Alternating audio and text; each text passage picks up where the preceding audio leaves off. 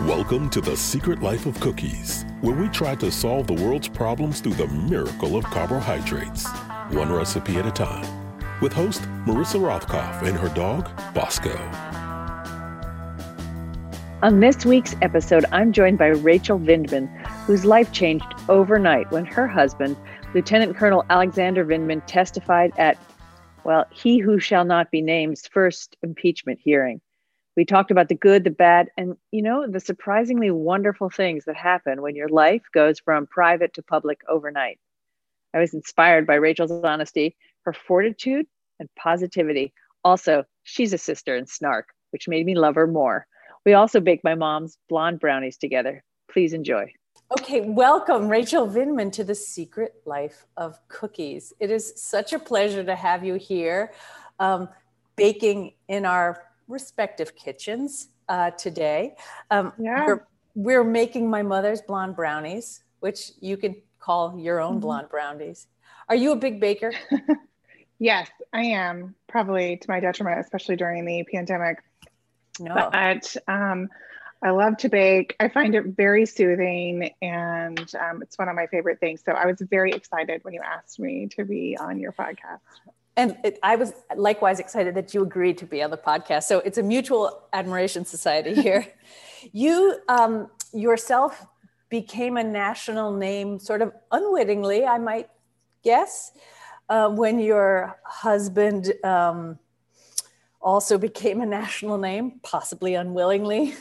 Your husband, Lieutenant Colonel Alexander Vindman, who had some things to say during the impeachment trial because he happened to be on a phone call that happened to be with the Ukrainian president and a man named, I think, Donald Trump. Yes, I believe. I have to go back and check. Perhaps we could Google, but yeah. Yeah, and I think that is the case, I believe. And in some places, I've seen you describe yourself, which I think is brilliant, and I hope you still do, as a national security hobbyist. Yeah, I have no training, so it's really important to know that. I joke that everything I know about Russia, I learned from working in a Russian kindergarten, which is 100% the truth. But, you learn a lot about people. And I think I'm a good judge of people. And it was a nice reflection into society. We had different, most of the employees were from a different class than it was an English speaking kindergarten. So the parents were typically very wealthy, and it was just a fascinating view into modern Russian society. And actually, I almost put this on Twitter today because people are talking about Russia and the new sanctions. But one of the most telling things I was ever told, I was more or less a volunteer at the school because I wanted something to do. And this is why your husband was situated in Russia. And stationed in Moscow. Yes, he was stationed in Moscow. So a lot of the teachers, though, they were native English speakers. And there was a time when there was some pay issues. So I went to lobby on behalf of my colleagues who needed to be paid. And I went in, and the accountant was being a little difficult. And I said, this is just not okay. You have to pay people when they work. That's how life works. And more naively, I guess, I think that. And I was told, we can have a school without teachers. We can't have a school without an accountant. So that's Russia. And because it's not what they said, it's the absurdity of it, right? That you can have a school without teachers. And that's just kind of Russia in a nutshell. Like, 2 + 2 is not always 4. It just doesn't add up the way you think it does. And so, yeah, my hobbyist, I guess, insight is into a lot of human nature and human behavior, I guess. But please don't take anything I say and make policy out of it. I won't, but those sorts of insights are the best kind of insights. I mean, the best way to have an insight into a whole culture. Because I know in this country, the way you see parents act in when they're around their children or what matters to them for their children, in other words, school,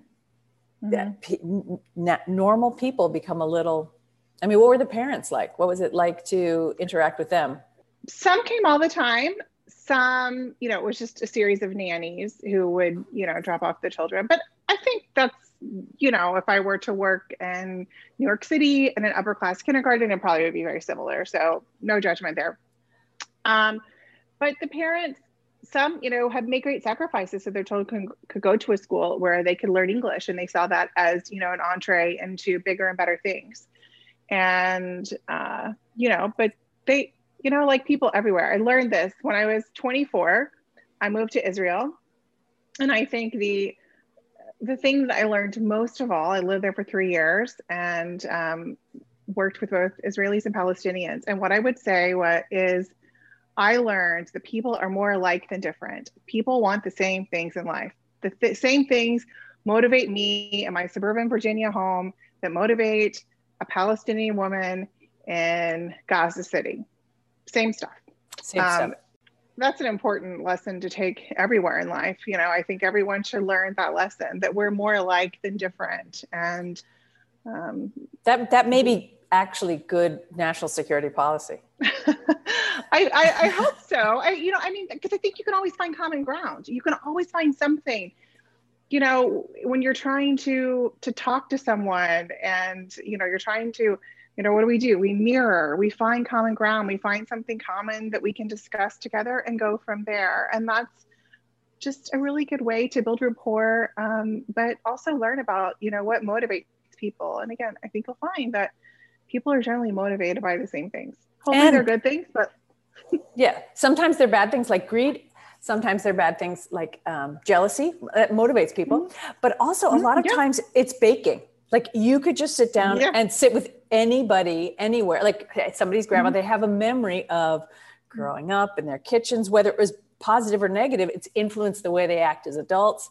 And this here in front of me and is a memory of my childhood, which is my mother baked very rarely. And if you speak to my older brothers, they'd say, my mother's greatest baking skill was defrosting Sara Lee. And she was very, it's a great skill. And also I just had a memory of the Sara Lee pecan coffee cake that you would heat up in the oven. Were you ever blessed with that in your house as a kid? Yes, I know what it is. But my mom had in her cookbook, like, her own personal cookbook, typed out recipe for these blonde brownies that she must have gotten from someone she worked with in the 60s, right? Because it's beautifully typed on a typewriter. And I love it. And they still spelled blonde without an E, which I think was kind of the trend then, if you want to talk about the etymology of the spelling of blonde. And Benjamin Dreher, if you're listening to me, I'm sorry. And I've only amended this recipe by being fancy and browning the butter. So it's basically like a big chewy chocolate chip cookie. Yeah, I'm very excited about it. My family is as well. But going back to the analogy of people, the same things motivating them. It's a shared meal. The idea of preparing a meal and hospitality is so important. And even, Russians on the street might be a little brusque, but when you're in their home, Israelis are kind of the same way, to be honest, not Palestinians, but, native Israelis, like once you're in their home, all bets are off, and everyone, it's amazing hospitality. It's, just showing that love and affection for someone by doing something for them. And, I think you can often see what motivates someone in their home. Every time I have someone, you remember when you used to have people to your house in the olden days? Yes, yeah, vaguely. Yeah. I always would be very aware of something that I'd talked to a friend who'd grown up in Israel, and he's like, no one ever came to my parents' house without there being a dish of dried apricots and dried nuts on the table in front of us. There were, no matter what, I don't care what time of day or night. And it makes me think every time when someone would come to my house, I must serve them some snack. There must be a snack somewhere for them to eat. It seems the only right way to do it. So now the great thing about these brownies also is that if you don't eat them all, you can freeze them and you can have them, put them on a platter for someone who, if someone ever shows up at your house again, which they might, more likely now than ever. We are, to all the listeners out there in podcast land, I have a bowl in front of me of light brown sugar, and I browned the butter, which means that it turned a sort of nutty brown and it gets a deeper flavor Does it smell very strong to you? This brown butter smell? It does. Yes. I was actually just smelling it. Every time I can smell something, I think, oh, great, I don't have COVID. That's the new standard. If I taste something that's bland, I'm like, oh God, I think I have COVID. And then I'm like, no, it just doesn't taste good. Yeah. That too.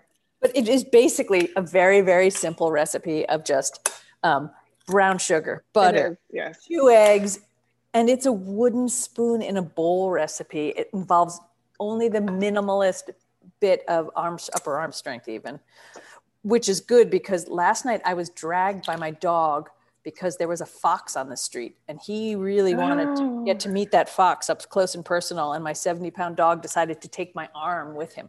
But anyway. Oh, wow. Do you have any pets? We have a fox we have 2 dogs and we have a fox in our neighborhood as well.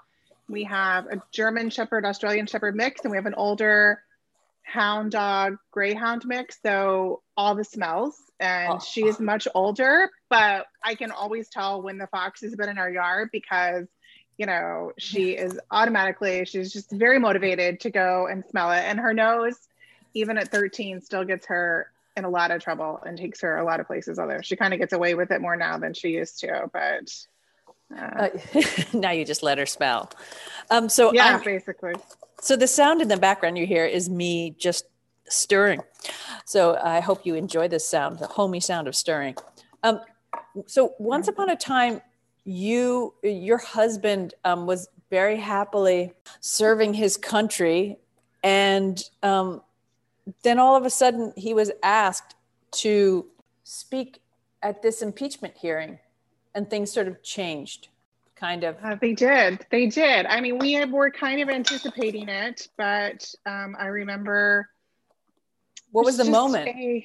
It was a Wednesday night. We were lying in bed, and he got an email that he would be receiving a subpoena, but we had kind of suspected it, but not really sure what was going on. And things still felt sort of normal for a little bit, in a way. He had already reached out to an attorney. Was he worried when this all started? Were you worried, or were you like, life just takes its course? Yes, I was worried. I was worried. So the story, I said it a couple of times, is prior to that, we were laying in bed one night on a Thursday night, and he was like, so did you hear that there was a whistleblower who had a complaint that's gone through to Congress? And I was like, yeah, I kind of heard something on NPR. I mean, busy mom,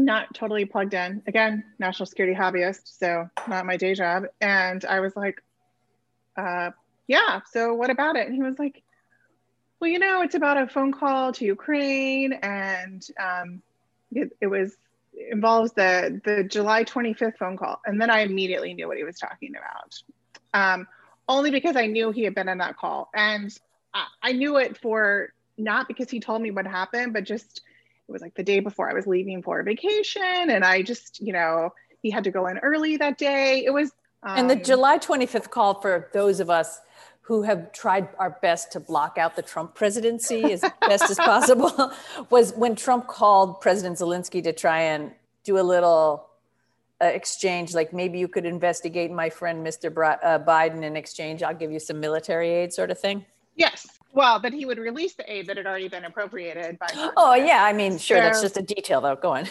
Yeah.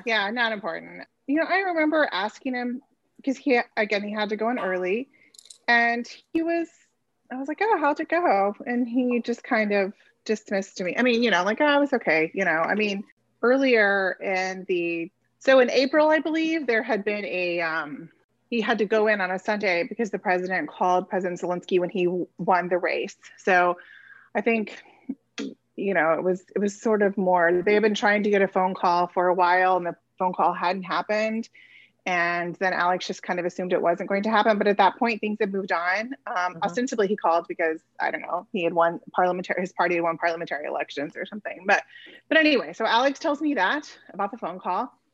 I ended up laying in bed. Oh, he said, and by the way, can you check out my professional liability insurance tomorrow? That's always a nice way. Good night, honey. Yeah. And that's what he did. And he went right to sleep. And that was awesome. And I stayed awake all night.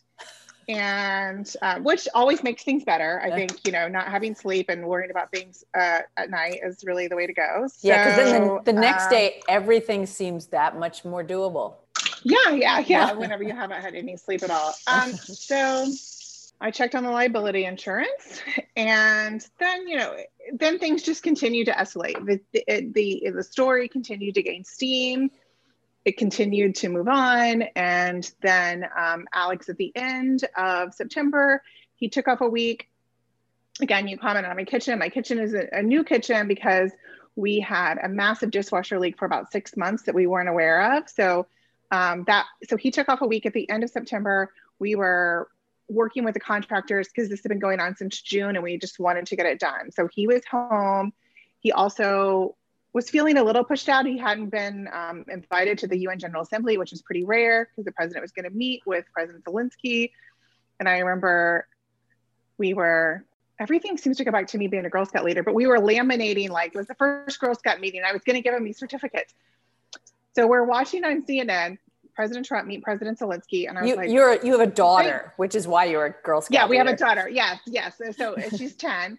I guess she was 8 at the time. And so we're sitting here, and I was like, he was helping me laminate. And I said, do you think maybe things aren't going so well because you're sitting here laminating Girl Scout certificates, and you're the director for Ukraine for the National Security Council, and you're not there at that meeting?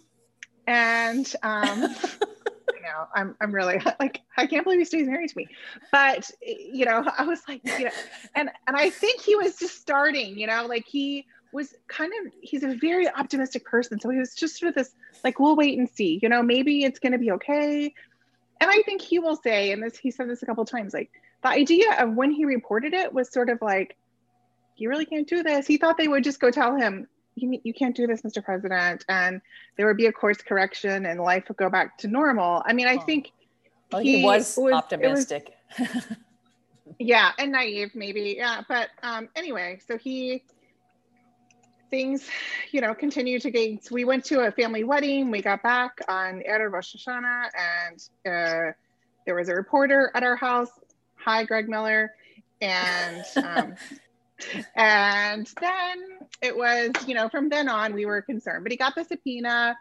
He prepared for the testimony. And I mean, there was even this discussion of, maybe your testimony is not going to be that big of a deal. Should I go with you into DC tomorrow, or should I just stay home? Because it was maybe he's going to be done before lunch. And, it was not going to be, other people had testified. Maybe what he had to say wasn't going to be that big of a deal. Everything was going to be fine. We decided that I would go in with him. I hung out at a friend's house while he testified, but, and this is another story that's been told, many times, but we were at a Girl Scout event when his opening statement was released to HIPSI, was then released to the media. And by the time we got home, our phones were blowing up, and everyone was, and we had no idea that his story would resonate so much with people, with both sides.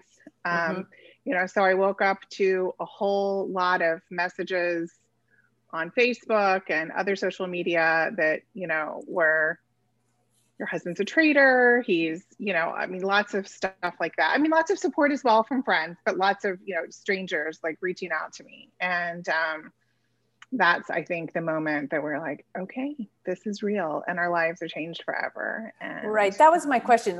Do you realize at that moment, your life goes from lovely, I mean, as public as you get as Girl Scout leader, to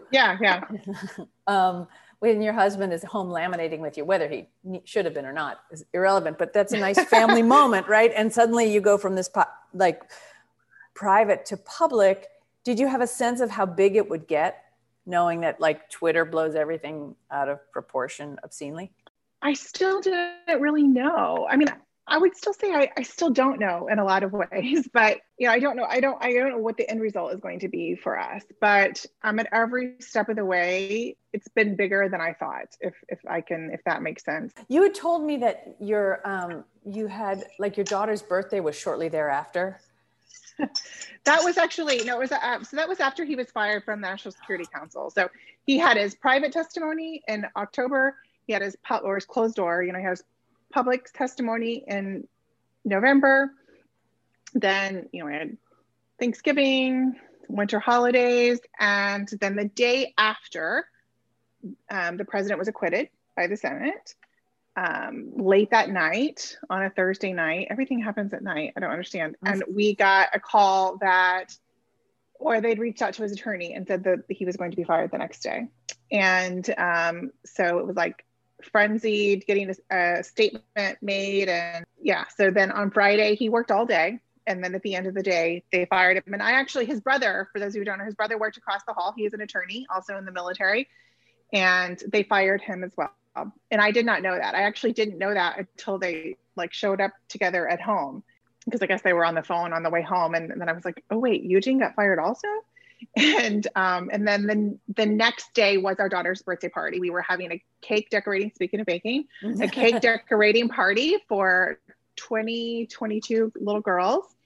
And they went to go get balloons, and they walked outside to some press that were at our house. And they were nice.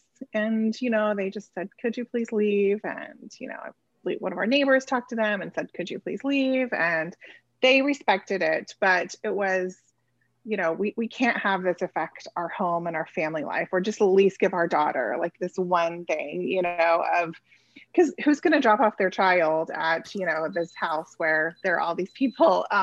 We had received quite a few letters. We had received, some good, some bad to our home by then. But then there was, I didn't think it was going to be that big of a deal that he was fired from the NSC. He was already planning on leaving. We were preparing that he would say he was leaving the NSC and go back to the Pentagon or somewhere.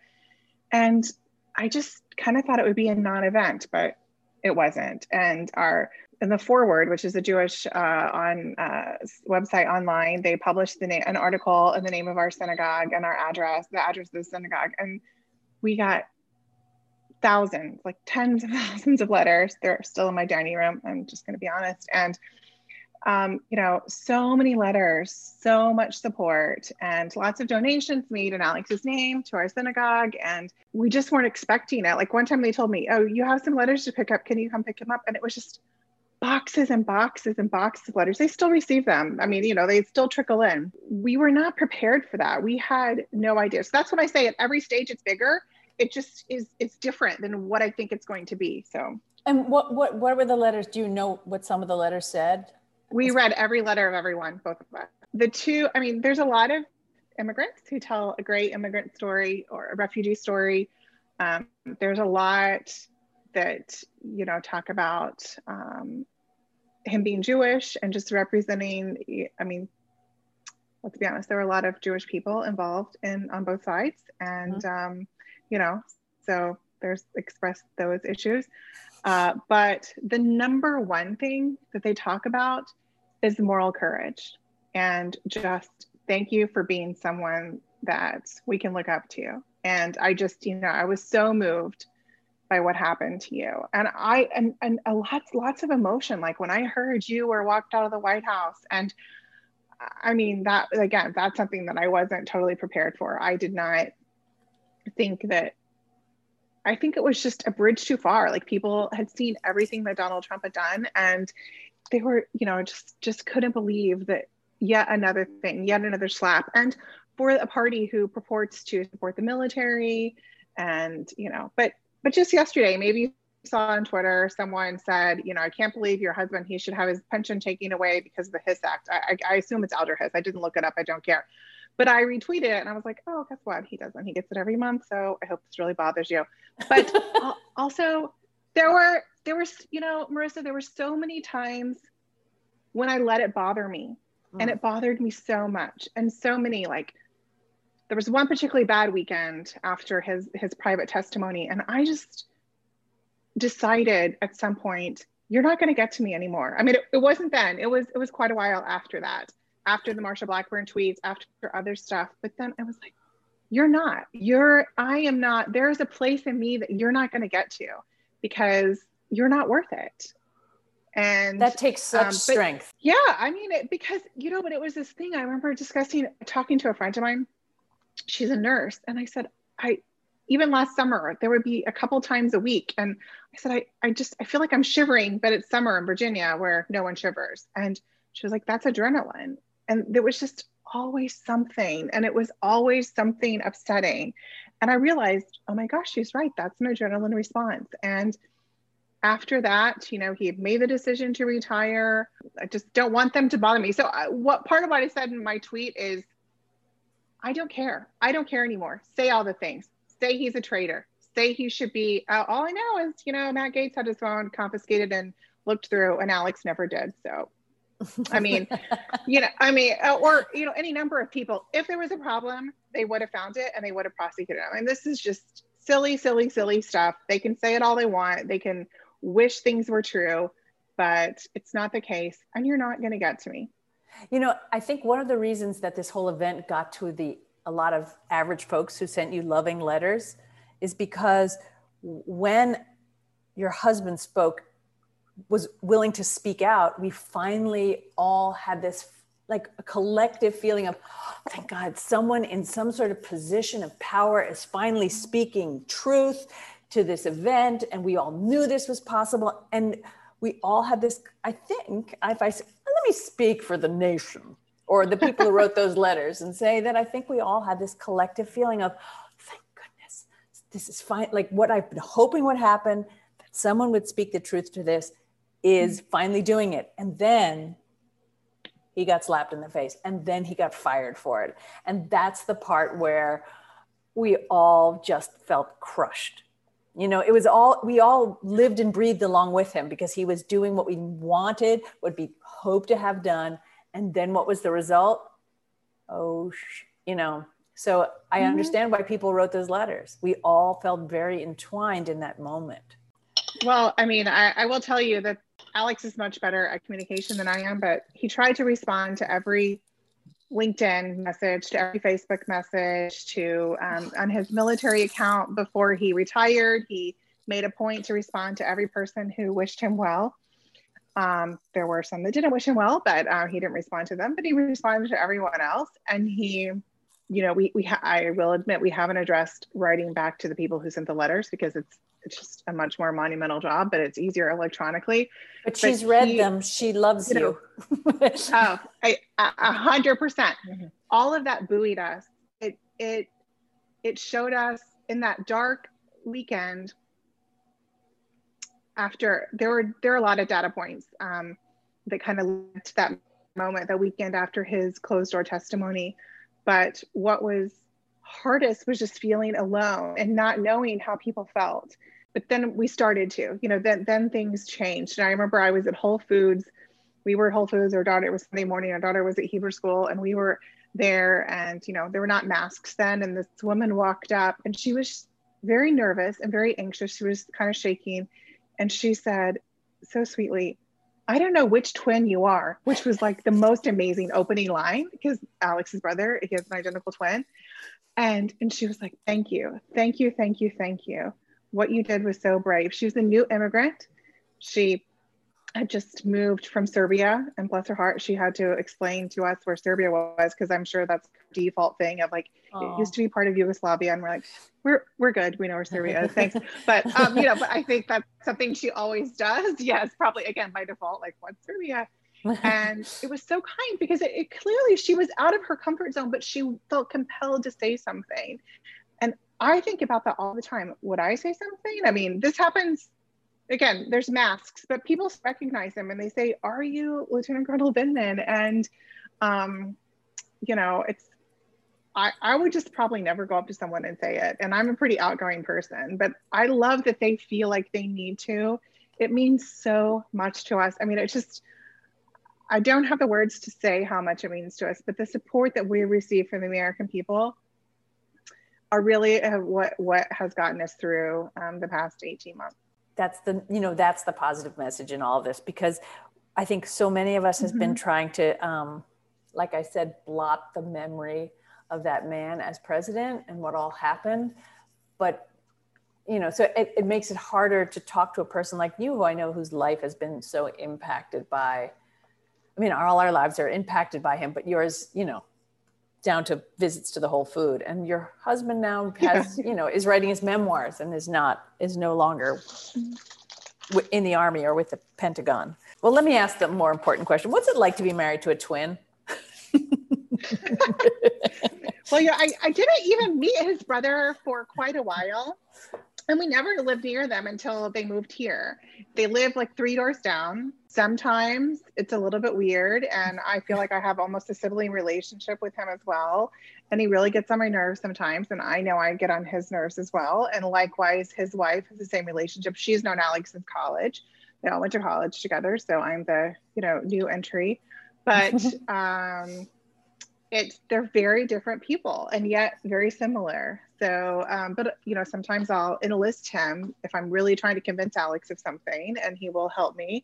Or sometimes he'll say, I can't get through to him. You try to get through to him. But it's a unique experience, but I can definitely tell them apart for everyone who always asks that question. And I've always been able to, but their baby pictures, and just going through, like for his book, going through their child pictures, the people at Harper were like, well, who's who? And we're like, we don't know.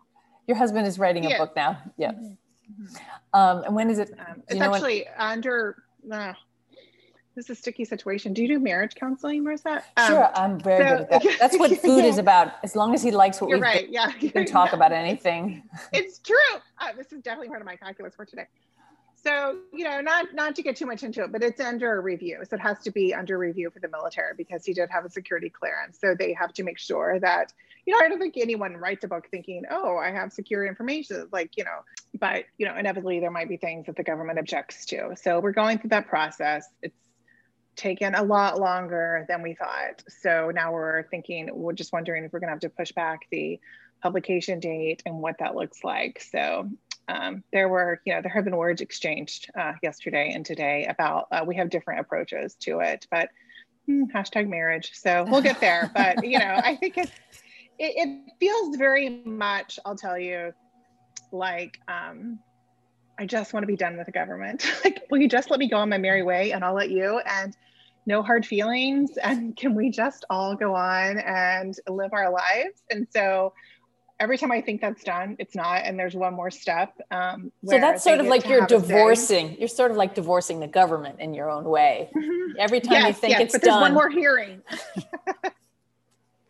Yes, I've never been divorced, but I feel like, we just have to have one more thing to hash out this one more detail. And that's where we are. So but I don't know how that's going to affect, but it'll be sometime this summer, likely June, hopefully. But it's I haven't read all the book. I've read some of the personal parts of it, but nothing that even mentions the military or to touch on classified information. But it's an immigrant story is what it is. And it's a beautiful story. It's also the story of so many people in our country. And I think this is the time when we need to really be reminded of what the United States stands for and how it's different, why people come here, what the experience and opportunity is like. And I think it does a beautiful job of telling that story, and get a little emotional talking about it. But again, that was such a theme in all the letters in my dining room, is who are we and who do we want to be? And the United States is always changing. We're always growing and changing, but every generation has to kind of define that, is what do we want to do? And the one thing who do we want to be? Right. Who do we want to be? And one of the consistent notes in all of it is immigration, and that we all, new waves of immigrants are coming into this country, all with the same goal. Whether you believe that or not, there are people out there who don't, but all immigrants have the same goal, which goes back to your point of all people under the, when it's all said and done, have the same goals, right? Yes. Mm-hmm. To provide for their families, to live, all just the same stuff. Nothing new under the sun. My father was an immigrant to this country, and he used to get mad at people who would complain about paying taxes. Because to him, it was the greatest thing in the world. I'm paying taxes to live in this country. It gives us the greatest army that pays for the roads. It makes America what it is. So this is being recorded on April 15th, which in the olden days before COVID was tax day. So, so I know it's a pain, but it's worth it in the end, because you get a lot of good stuff for it that you don't necessarily get in other countries. But I totally agree. Am I right in thinking you helped write the open to your husband's speech before Congress? And for what reason? I think that's you wanted to show him for who he really was before the world jumped on him. I have a couple of good friends who are actually very talented writers. We called, I was like, oh, we have the Suburban Moms Writing Guild helping. So one of my friends, she was a neighbor. She was a local community college English professor, but also just, very talented. Another friend of mine who is a more professional writer. And she was saying, I remember one of her comments, she was like, I was just reviewing the opening statements for DAS Kent, so Deputy Assistant Secretary George Kent, and Ambassador William Taylor. And she was like, they're great and they're moving. But these people might have, come over on the Mayflower. And, Alex's story is so different than that.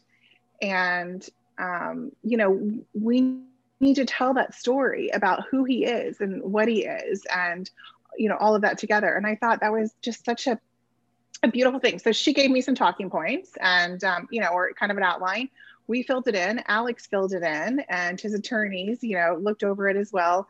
But it was about introducing him and how he came to be in that position. That was another thing. He kind of wanted to explain why he was a lieutenant colonel working at the White House. And I still think there's a lot of people who didn't understand that. Mm-hmm. They're like, why is a lieutenant colonel telling the commander in chief what to do? And it just that was a narrative that caught fire from people who were too lazy to really just read the whole story, or learn the whole story. But you explained his journey as an immigrant in the open. And I think mm-hmm. that's what really just warmed so many of us up to him and reminded us just how special it was that he was doing what he was doing, right? That he'd made it to that level. You have been part of we have to wrap up a little bit right now. And I have to get my dough in the oven. Have you added the chocolate chip? Yeah, me too. I have, yes, I did. Yeah. I hope you didn't measure them. Extra. Yeah, exactly. Because I think anybody who measures chocolate chips and who just thinks a bag of chocolate chips is what you put in an average, I don't know. Though I have a daughter who I will admit to the public doesn't actually like the chocolate chips so much. She prefers the cookie part. I don't know. Yeah, maybe it's the salt. Yeah, I think she likes that part of it. Anyway, I'll put these in the oven. They bake for a while. They bake up really chewy and delicious, but that's not the note I want to end on. I want to end on a project that I have seen you sort of involved. I don't know if you're involved with it, but this something called, if you'll pardon the expression, the Tiny Pricks Project. Yes. Uh-huh. Can you explain to people what the Tiny Pricks Project is? As best I can. And I'm sorry, Diana, I don't know her last name. I would have looked it up. I mean, I know, but I don't know off the top of my head. But she, receives submissions of people. They will, stitch a quote. Sometimes it's a good quote. Sometimes it's just a ridiculous quote, just to kind of illustrate it, that you see it, not in print, but kind of animated, if you will, or, on a piece of art. And it gives you a different perspective when you see it like that. And she's just incredible. I think it's another medium of reaching people. And again, in a different way. You're not hearing it. You're not just reading it. You are seeing it it highlight. It's like a political cartoon almost, but it's embroidered. And I love it. And it's perfect for the world of Instagram. And she used what I think was called your favorite poem by Shel Silverstein. And yes, I don't expect you to have it memorized, but I'm just going to read the last two lines because it just sort of speaks to, it sort of wraps up this whole thing perfectly, because it is about people being universally the same, which is, how much love inside a friend depends how much you give them. And I think why did you pick that? When did you first hear that poem? Well, I've been a Shel Silverstein fan all my life, so I don't know when I first heard it, but my daughter and I like to read poetry. Poetry is just the arts in general are very popular in Slavic culture. So, while my husband might quote Russian poets, but my daughter and I, we're more Shel Silverstein. That's our jam. But I like to read it with her, and that's just always been one of our favorite poems. But, you get out of life what you put into it. I mean, you get out of life what you put into it. But out of yourself, you know. So if you feed the negative and the hateful and you buy into that, then that's what you're going to live every day. And I certainly don't have it all figured out. I hate to give that impression. But I do think in life, everything you go through, keep starting over, keep trying. And as long as you're here, keep making a difference the best way you know how. So maybe I came to this position in an unfortunate way, and Alex did as well. And I know at times he regrets not working in government anymore, but he's, you know, finding a path that he can still help and serve his country, and the country that gave him refuge and welcomed his family from authoritarianism. So whatever voice that he has right now to give that back to the world, to the country, as you know, he's happy to do so. And me, I will give you all Snark, and I won't charge anyone. Free Snark. But the truth is, you were elevated to this position unwillingly, and yet you're able to send this very positive message to the rest of us schlubs out here. And I appreciate it. And the Snark just adds a little, you know, that soupçon of special. Yeah, it was like a frustrated housewife. But you know, we all have opportunities. And I just think if we have a chance to make someone smile or brighten someone's day or do something good, we should. So I guess I'll share my brownies with my neighbors then. Yeah. I'm going to share with Cindy and Eugene. He just actually had some dental work yesterday. I don't think he's doing well. So I actually haven't even told him, but I'm going to take half of them to their house. Also, that means half of them are not in our house, and that's good. And they're win-win. And if you cook them to about 25 to 30 minutes, they'll be soft and very gentle for him. Yes, I did. I did think of that would be a nice thing after his tooth extraction. Yes. Well, on that note, thank you very, very much for being here. And please keep sharing Snark and good thoughts with us all. I will. Thank you so much for having me, Marissa. Thank you very, very much. See you. Right. Okay. You too. Bye-bye. Thank you for joining me and Rachel Vindman for this week's show.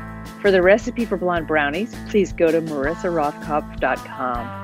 Thank you for listening through to the desperate plea portion of the podcast, where I ask you to follow me on Twitter so I can build my platform, and publishers everywhere will want to publish my book on the history of the American kitchen. Also, please like this podcast on Apple and bake cookies for your neighbor. Thank you.